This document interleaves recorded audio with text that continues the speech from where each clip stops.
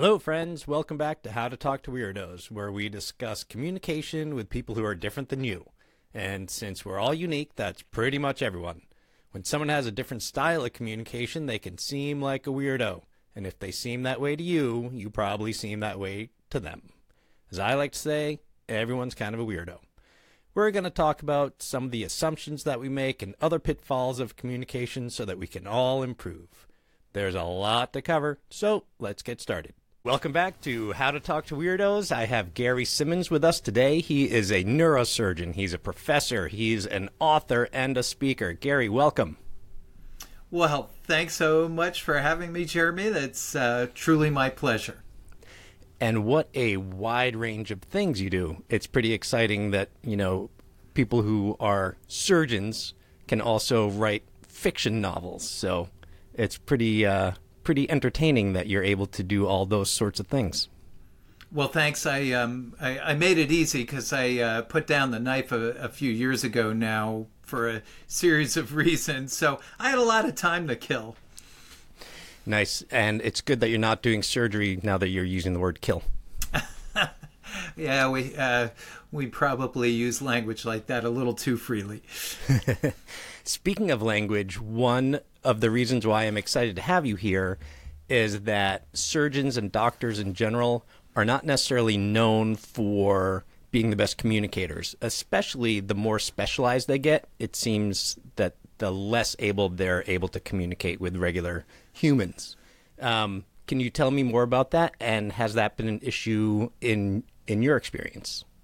Yeah, it's a major issue, and I definitely have gone on my high horse about it many times through the years. I think it actually starts maybe nowadays way back in high school, but certainly in the college years of pre-med, all the pre-meds who have to jump through so many darn hoops just to get into medical school. So I think while their brains are developing, while their personalities are developing as adults, all of a sudden they're stuck in libraries and stuck in labs, and they're not interacting with normal people. They're not interacting with anybody, except maybe some of us idiot professors, right?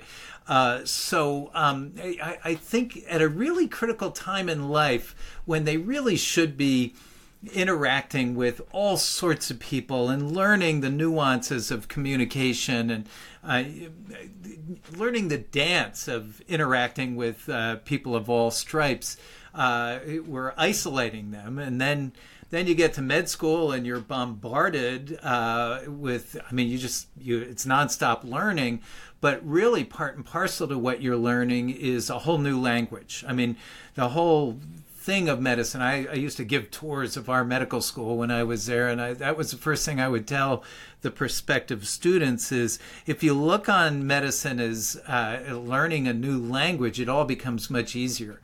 But we're learning that so that we can talk to each other in the most efficient of terms. So if I say to another doc, this patient has a STEMI, I don't even have to say ST elevation myocardial infarction. I just say they're having a STEMI. They know exactly what I mean, and a whole series of information downloads in their heads. But that does nothing for a person for a patient or a family member who I'm speaking to. And so what happens is we're so used to speaking in that language that if we don't stop and translate it, we're doing the patients a huge disservice. And it is a busy world. It is a busy life. And so it's just so much easier for a lot of docs to just spew the technical language and leave the poor patients and their families in the dust.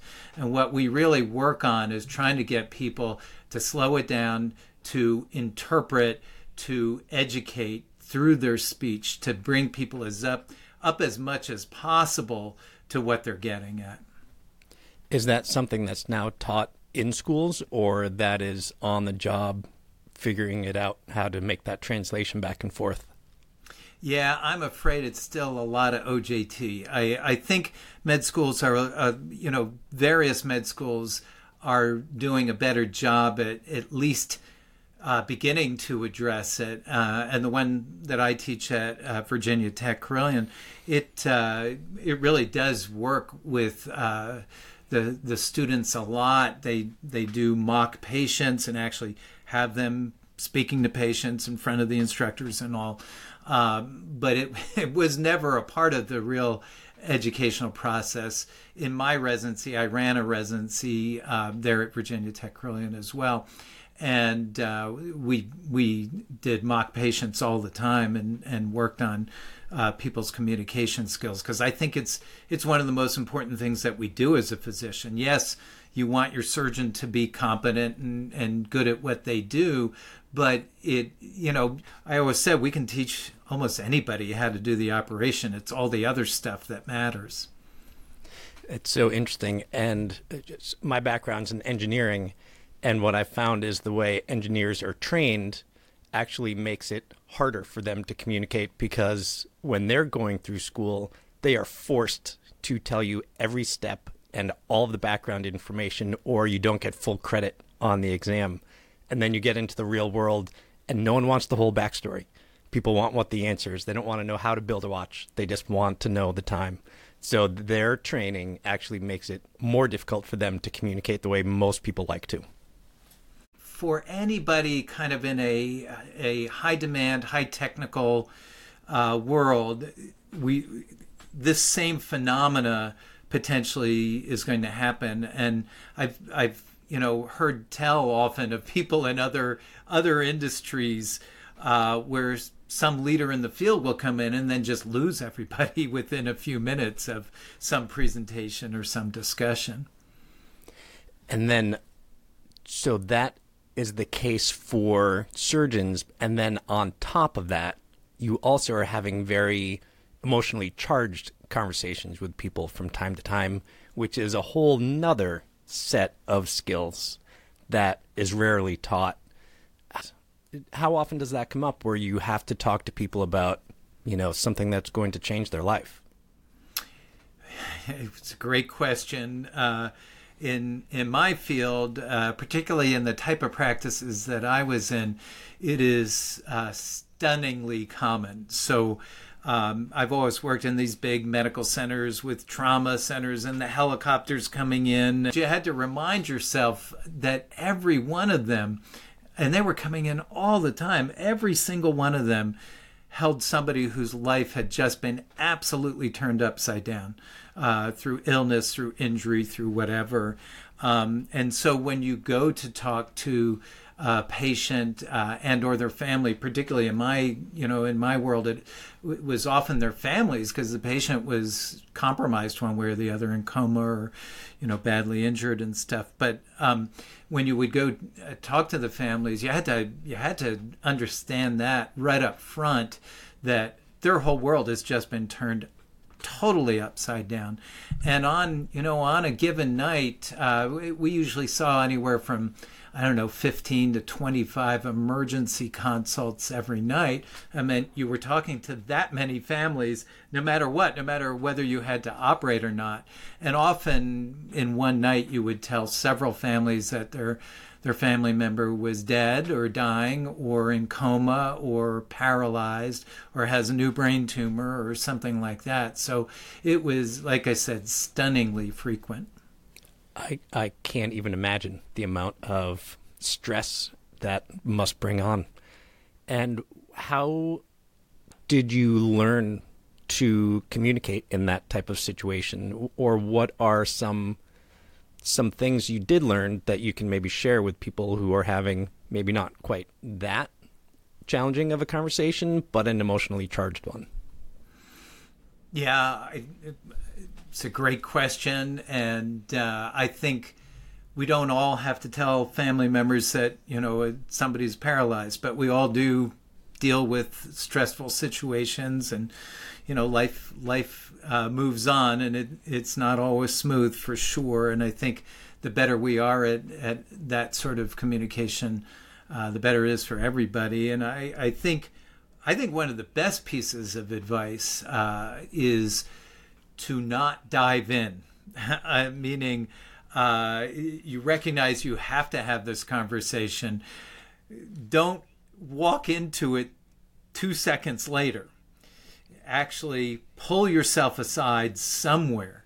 And in the hospital, I would tell the residents, if it means going and stepping into a closet, just go somewhere with your own thoughts. Think about your opening salvo at the very least. How am I going to open this conversation? What are my goals? Go in armed with some goals for the conversation, and don't make them too numerous, because there's only so much you're going to accomplish in one conversation. If you can even give yourself a minute of role playing, even by yourself, hear the words come out of your own mouth. I think that is one of the more stunning things in a conversation that's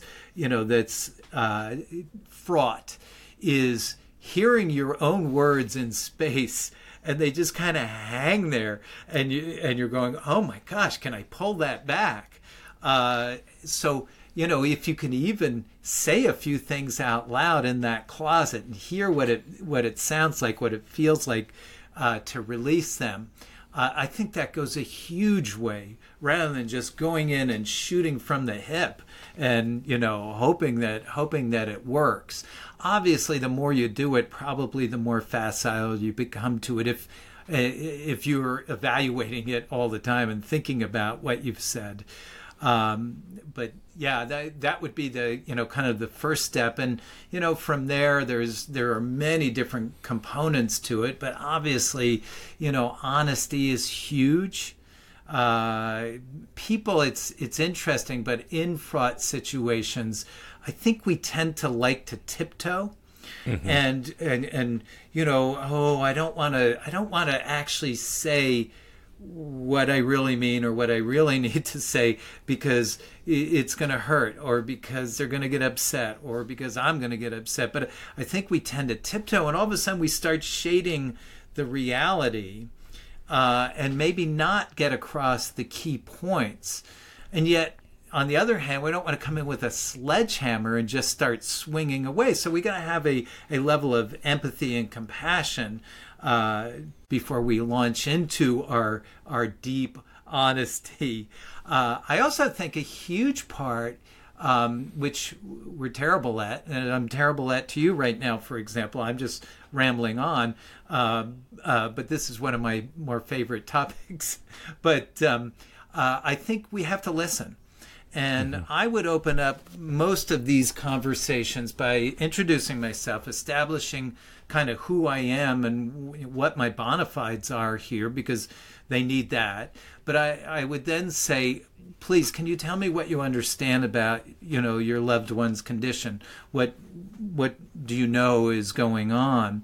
And just stop and shut your mouth and hear them, and you can gain so much. One, you know what they know, you establish what they know, but you also start to establish what's their level of sophistication. And I don't mean that in a pejorative sense. I mean, what do they actually know about the medical world, for example, in medicine, and how am I going to have to adjust my conversation so that they can best understand it? And listen, even to their emotional set points at this point. Are they angry? Are they terrified? Are they optimistic? Are they, get a read on their emotional status. And you can get so much, again, just by shutting your mouth for a little while and listening. And at least in my world, we're always feeling hurried. So you're kind of like, oh, geez, I got to get this over with, because I got to go talk to the next family. But sometimes you just have to say, no, it's got to unwind itself. And if it takes time, it's going to take time. Those would be a few of my opening recommendations. Yeah, those are great. And going back to just stopping and preparing yourself, that's something that is useful for all of us. Yeah. So many times, if there's a heated situation and you just go right into it, it's not going to go well. If you can just step back and kind of gather yourself, it goes such a long way. And then you talked about actually saying things out loud and hearing it. That goes such a long way too. It's amazing what a change in tone of voice does to the message and the way it's received. I know that when I was in sales, one thing that I would always tell people is don't flinch when you say the price. If you kind of verbally flinch when you say it's $10,000, all of a sudden that looks really, really expensive. And if you just say it's $10,000, then people take it for what it is. So catching yourself and making sure that you have the appropriate tone of voice really does go a long way. So what am I buying for $10,000 here, Jeremy? What would you like? Just don't flinch. Nope, no flinch. No, I think it's a great point, and body language means a lot. So, again, in my world, and I think you adjust to your situation, right? Everything is going to have certain patterns. So, in my world, for example, again, you feel this sense of hurry. There's never enough time, and so I see so many of my colleagues who give body language that they don't have the time to be here very long. So they'll literally, maybe be standing there leaning towards the door or slowly backing out. Or I've often seen them with one foot out the door, all with this body language saying, I got to get out of here. I can't. And I always advise people with the really hard conversations, you got to go sit down. You got to sit down in front of the people, with the people, and show that you are not trying to get out of there as fast as possible. So I am sure there are parallels in the various types of industries where you adapt to whatever the conventions are that clearly signals, I am here for you for this, and we are taking this very seriously, and I'm here until we come to some sort of solution on it.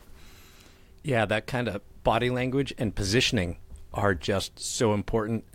I'll always tell people to sit on the same side or at 90-degree angle rather than facing, because it just feels so much more combative, depending on what the topic is. If you are face-to-face or if you're standing and they're sitting, holy moly, what a message that gives. So that's all good stuff. So can we switch gears for a moment and tell me a little bit about the book that you've recently written? Well, yeah, sure. Thank you. So I guess it'll be a longer story than you want, maybe, but through the last 10, 15 years, I became very interested in burnout because I see so much of it in healthcare. And it's ubiquitous. And if you look at the data, it's very supportive. And they tell us that 50% of all physicians are burning out to one degree or another. And I believe it to one degree or another. And got really interested and was lucky enough to work with a world expert on physician burnout. His name's Wayne Sotil. So anyway, we wrote 3 books on burnout in healthcare. And I think it's a good service, and I think they're good books and all that. But they're still nonfiction, and all you do in medicine is write nonfiction. On one level or another. Your patient reports, things you write for your national organizations and your journals and stuff like that. And it really starts to feel like a book report. So anyway, I dove into the fiction world, but that burnout world crawled into my fictional attempt. So it's about a brain surgeon of all people who is overworked, overtaxed, probably burning out, who begins to see things. He thinks they're hallucinations initially, and then convinces himself that they're ghosts. And then things kind of take off from there. Fun. That's quite a transition, going from being a surgeon to a fiction author. Yeah, I guess. Probably we weave a lot of fiction about ourselves throughout our careers. So maybe it's not such a big leap. Absolutely. So on the topic of burnout, it's, I'm sure it's very common with physicians and in the medical field, but it's pretty common elsewhere also. Are there any tips or advice you have from your studies that can apply to us? Oh, yeah, whole books. But I think, it is absolutely not the purview of people in medicine. In other words, I mean, I think you're right.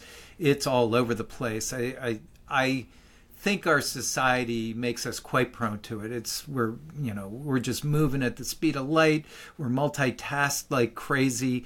Burnout is people are particularly susceptible, who are bright, energized, hard pushing, driven, who are in high demand, low control situations, and that describes many of our lives, right? That we're put into that situation. So I do think it's ubiquitous.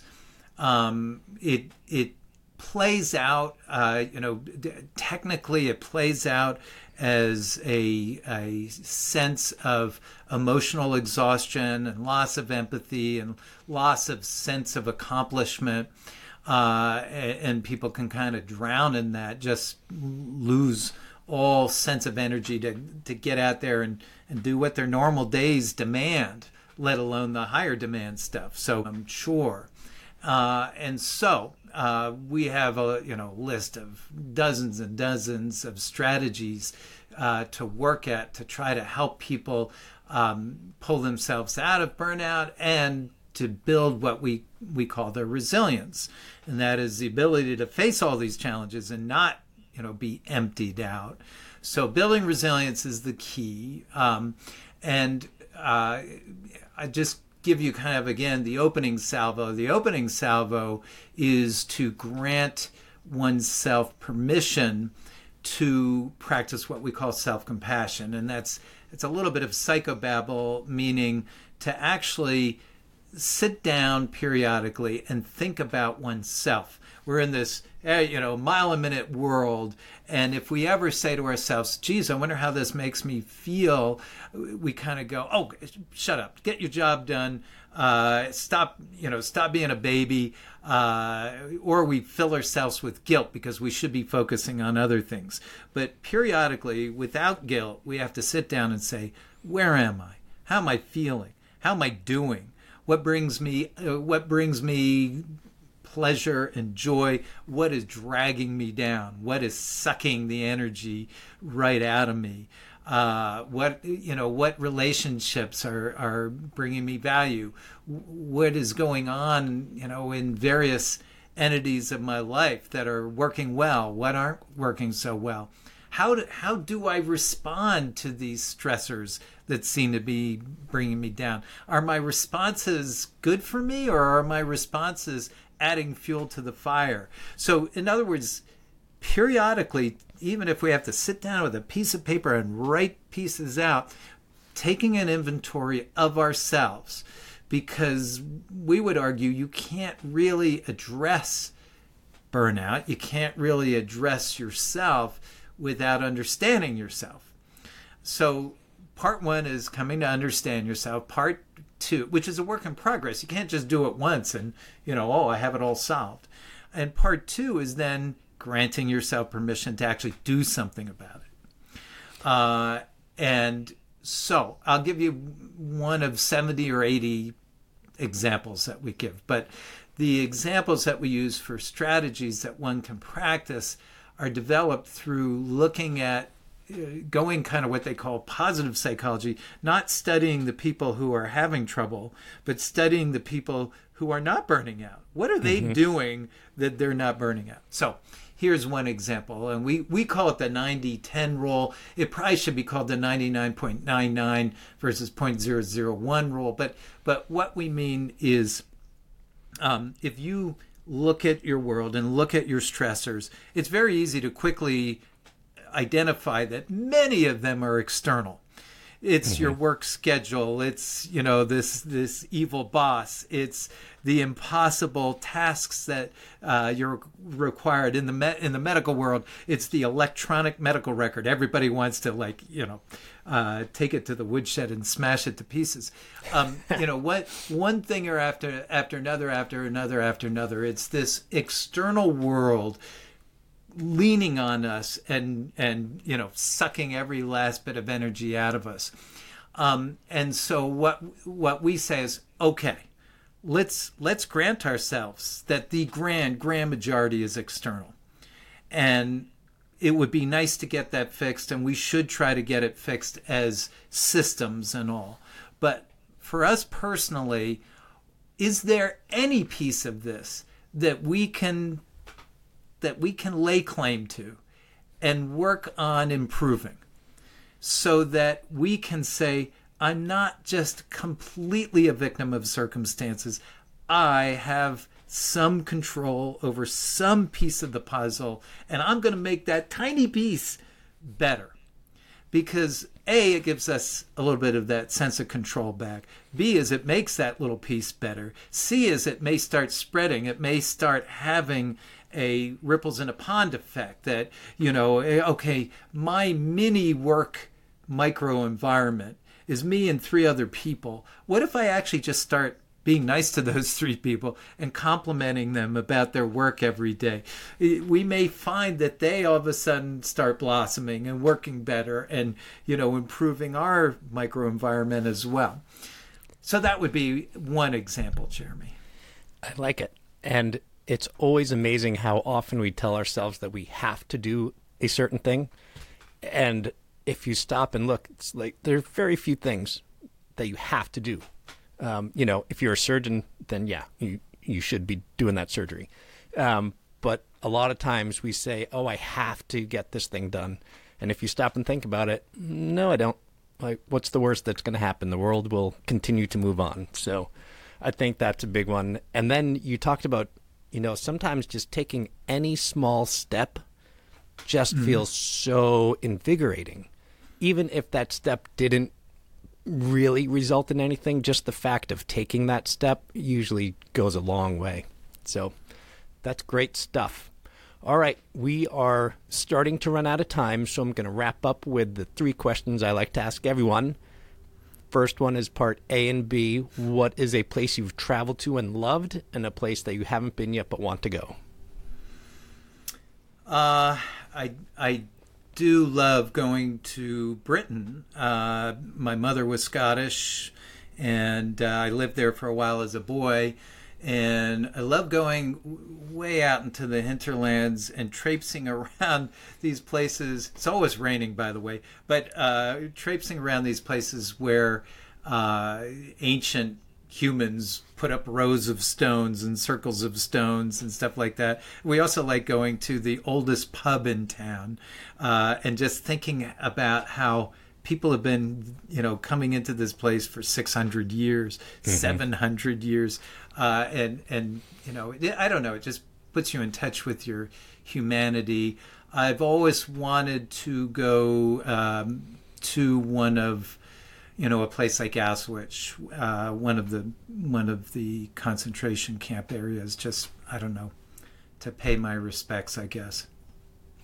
There are not a lot of 700-year-old pubs in America. No, not a lot. Great. And the second question is, who do you find to be a great communicator? And it can be a public figure or just someone in your personal life. Yeah, I mean, I know a lot. I could give you an amalgam more. I mean, if you want to go historical, I still love I love hearing Churchill's speeches. To me, Shakespeare, if you're communicating and writing, Shakespeare was probably the best. He kind of plumbed every human emotion and motivation back several hundred years ago. I don't think we've changed at all. But I was lucky enough to train and practice in the Army for a while, and I in my work there, I had so many colleagues who came out of West Point. I don't know what it is about West Point. I guess it's all their leadership training. But you want to talk great communicators. Just, I think, it goes to one of the lessons about good communication, that it just felt like they were so straightforward that, a lie could never leave their lips. So that honesty angle, it's so pure, it would always make me feel inferior. but yeah, I think, they I guess they just commanded respect by, their honesty and, I guess, professionalism and competence. And then the final question is, what's one piece of communication advice that we can all benefit from? Well, we hit a major one, and then maybe I'll add some spice, but I think the listening angle is huge. I think we are, even when we are hearing somebody, we're already formulating what we're going to say in our own minds. So, that's all going on. And our brains aren't very good at focusing on two things at once. So I might argue, that we actually make ourselves listen and truly listen. Don't worry about what you're going to say until you've listened and processed it. I also think in many settings, not all, because some it's inappropriate, but I think in many settings, a little dash of humor goes a huge way. I think it humanizes you, it connects you with the people, and so I think it's really powerful. You want it to be self-deprecating, not focused on them, obviously. Sometimes you can have a mutual enemy, like when I would be with the patients, sometimes I had to be typing while I'm talking to them, and I would say, hey, sorry I'm doing this, but if I don't feed this, monster, it will eat us both alive, or something like that. And they seem to appreciate that. But for the most part, I think a little dose of self-deprecating humor goes a huge way. What are your pieces, Jeremy? If you're going to ask me, I get to answer it back or ask it back at you. Sure. So listening is a big one. Talk about it a lot on this podcast. And as you said, listening all the way to the end and not trying to come up with what your answer is going to be before you've gotten all the way to the end. And another thing that I'll say is, you may not agree with what the person is saying, but you have to accept that it's their truth.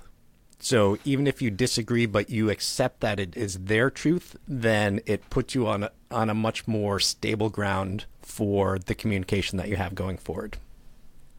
I like that. I like that a lot. There's an interesting, just a sidelight to that one, reference the novel. They told me, because I read all these books about it and all, but I don't know who they is even, but somebody once said, and then it gets repeated a lot, but once you release the novel, it's not yours anymore. That, no matter what you thought these people were doing or what their motivations were, whoever reads it is going to put it into their own world, their own universe. And it's delightful when you talk to them about it and hear all these various interpretations and all. And sometimes I'm like, yeah, that's much better than mine. Yeah, we'll go with that one. Where are your travel to places? Oh, I would love to go to Australia. And I lived in Italy for a year, and when I went to Finland, I fell in love with it. I was staying at a just tiny hostel surrounded by forest and lakes, and you would think that you were in the middle of nowhere, but 20-minute bus ride, you're in Helsinki. It was really cool. So it's a lot better in summer than it is in winter, but I was there in winter too, and I liked it still. So. Yeah, I can bet. Well, I'm heading to southern Switzerland in May with Virginia Tech, with the class I teach with Virginia Tech. But it's real close to Como. Yeah, nice. Lake Como, and so it's delightful out there. Wonderful. Well, have fun out there. Gary, how can people find out more about you and or reach out to you? Very easy. I thank you for asking. I have my own website, which is probably not all that professional. Sorry, but it's it's the best I can do.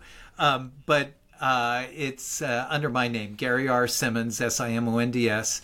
So it's GaryRSimonds.com. That's wonderful. That makes it pretty easy. And I love connecting with people, and I love having these sort of conversations. I think the more all of us do this, the better we understand each other and the better we function, all together. Perfect. Gary, it has been a pleasure. I'm going to put in the show notes a link to your website as well so that people can find it easier. Thank you so much for joining us. Oh, it is truly my pleasure. Thanks for listening to another episode of How to Talk to Weirdos. Hopefully you found it both interesting and useful. If either of those things is true, please share. Do you have a friend or a coworker who could benefit from listening? Maybe a family member you're going to be spending the holidays with? Please send them a link to your favorite episode and see if your conversations don't get just a little bit easier. I would really appreciate it. Thank you so much and have a great week.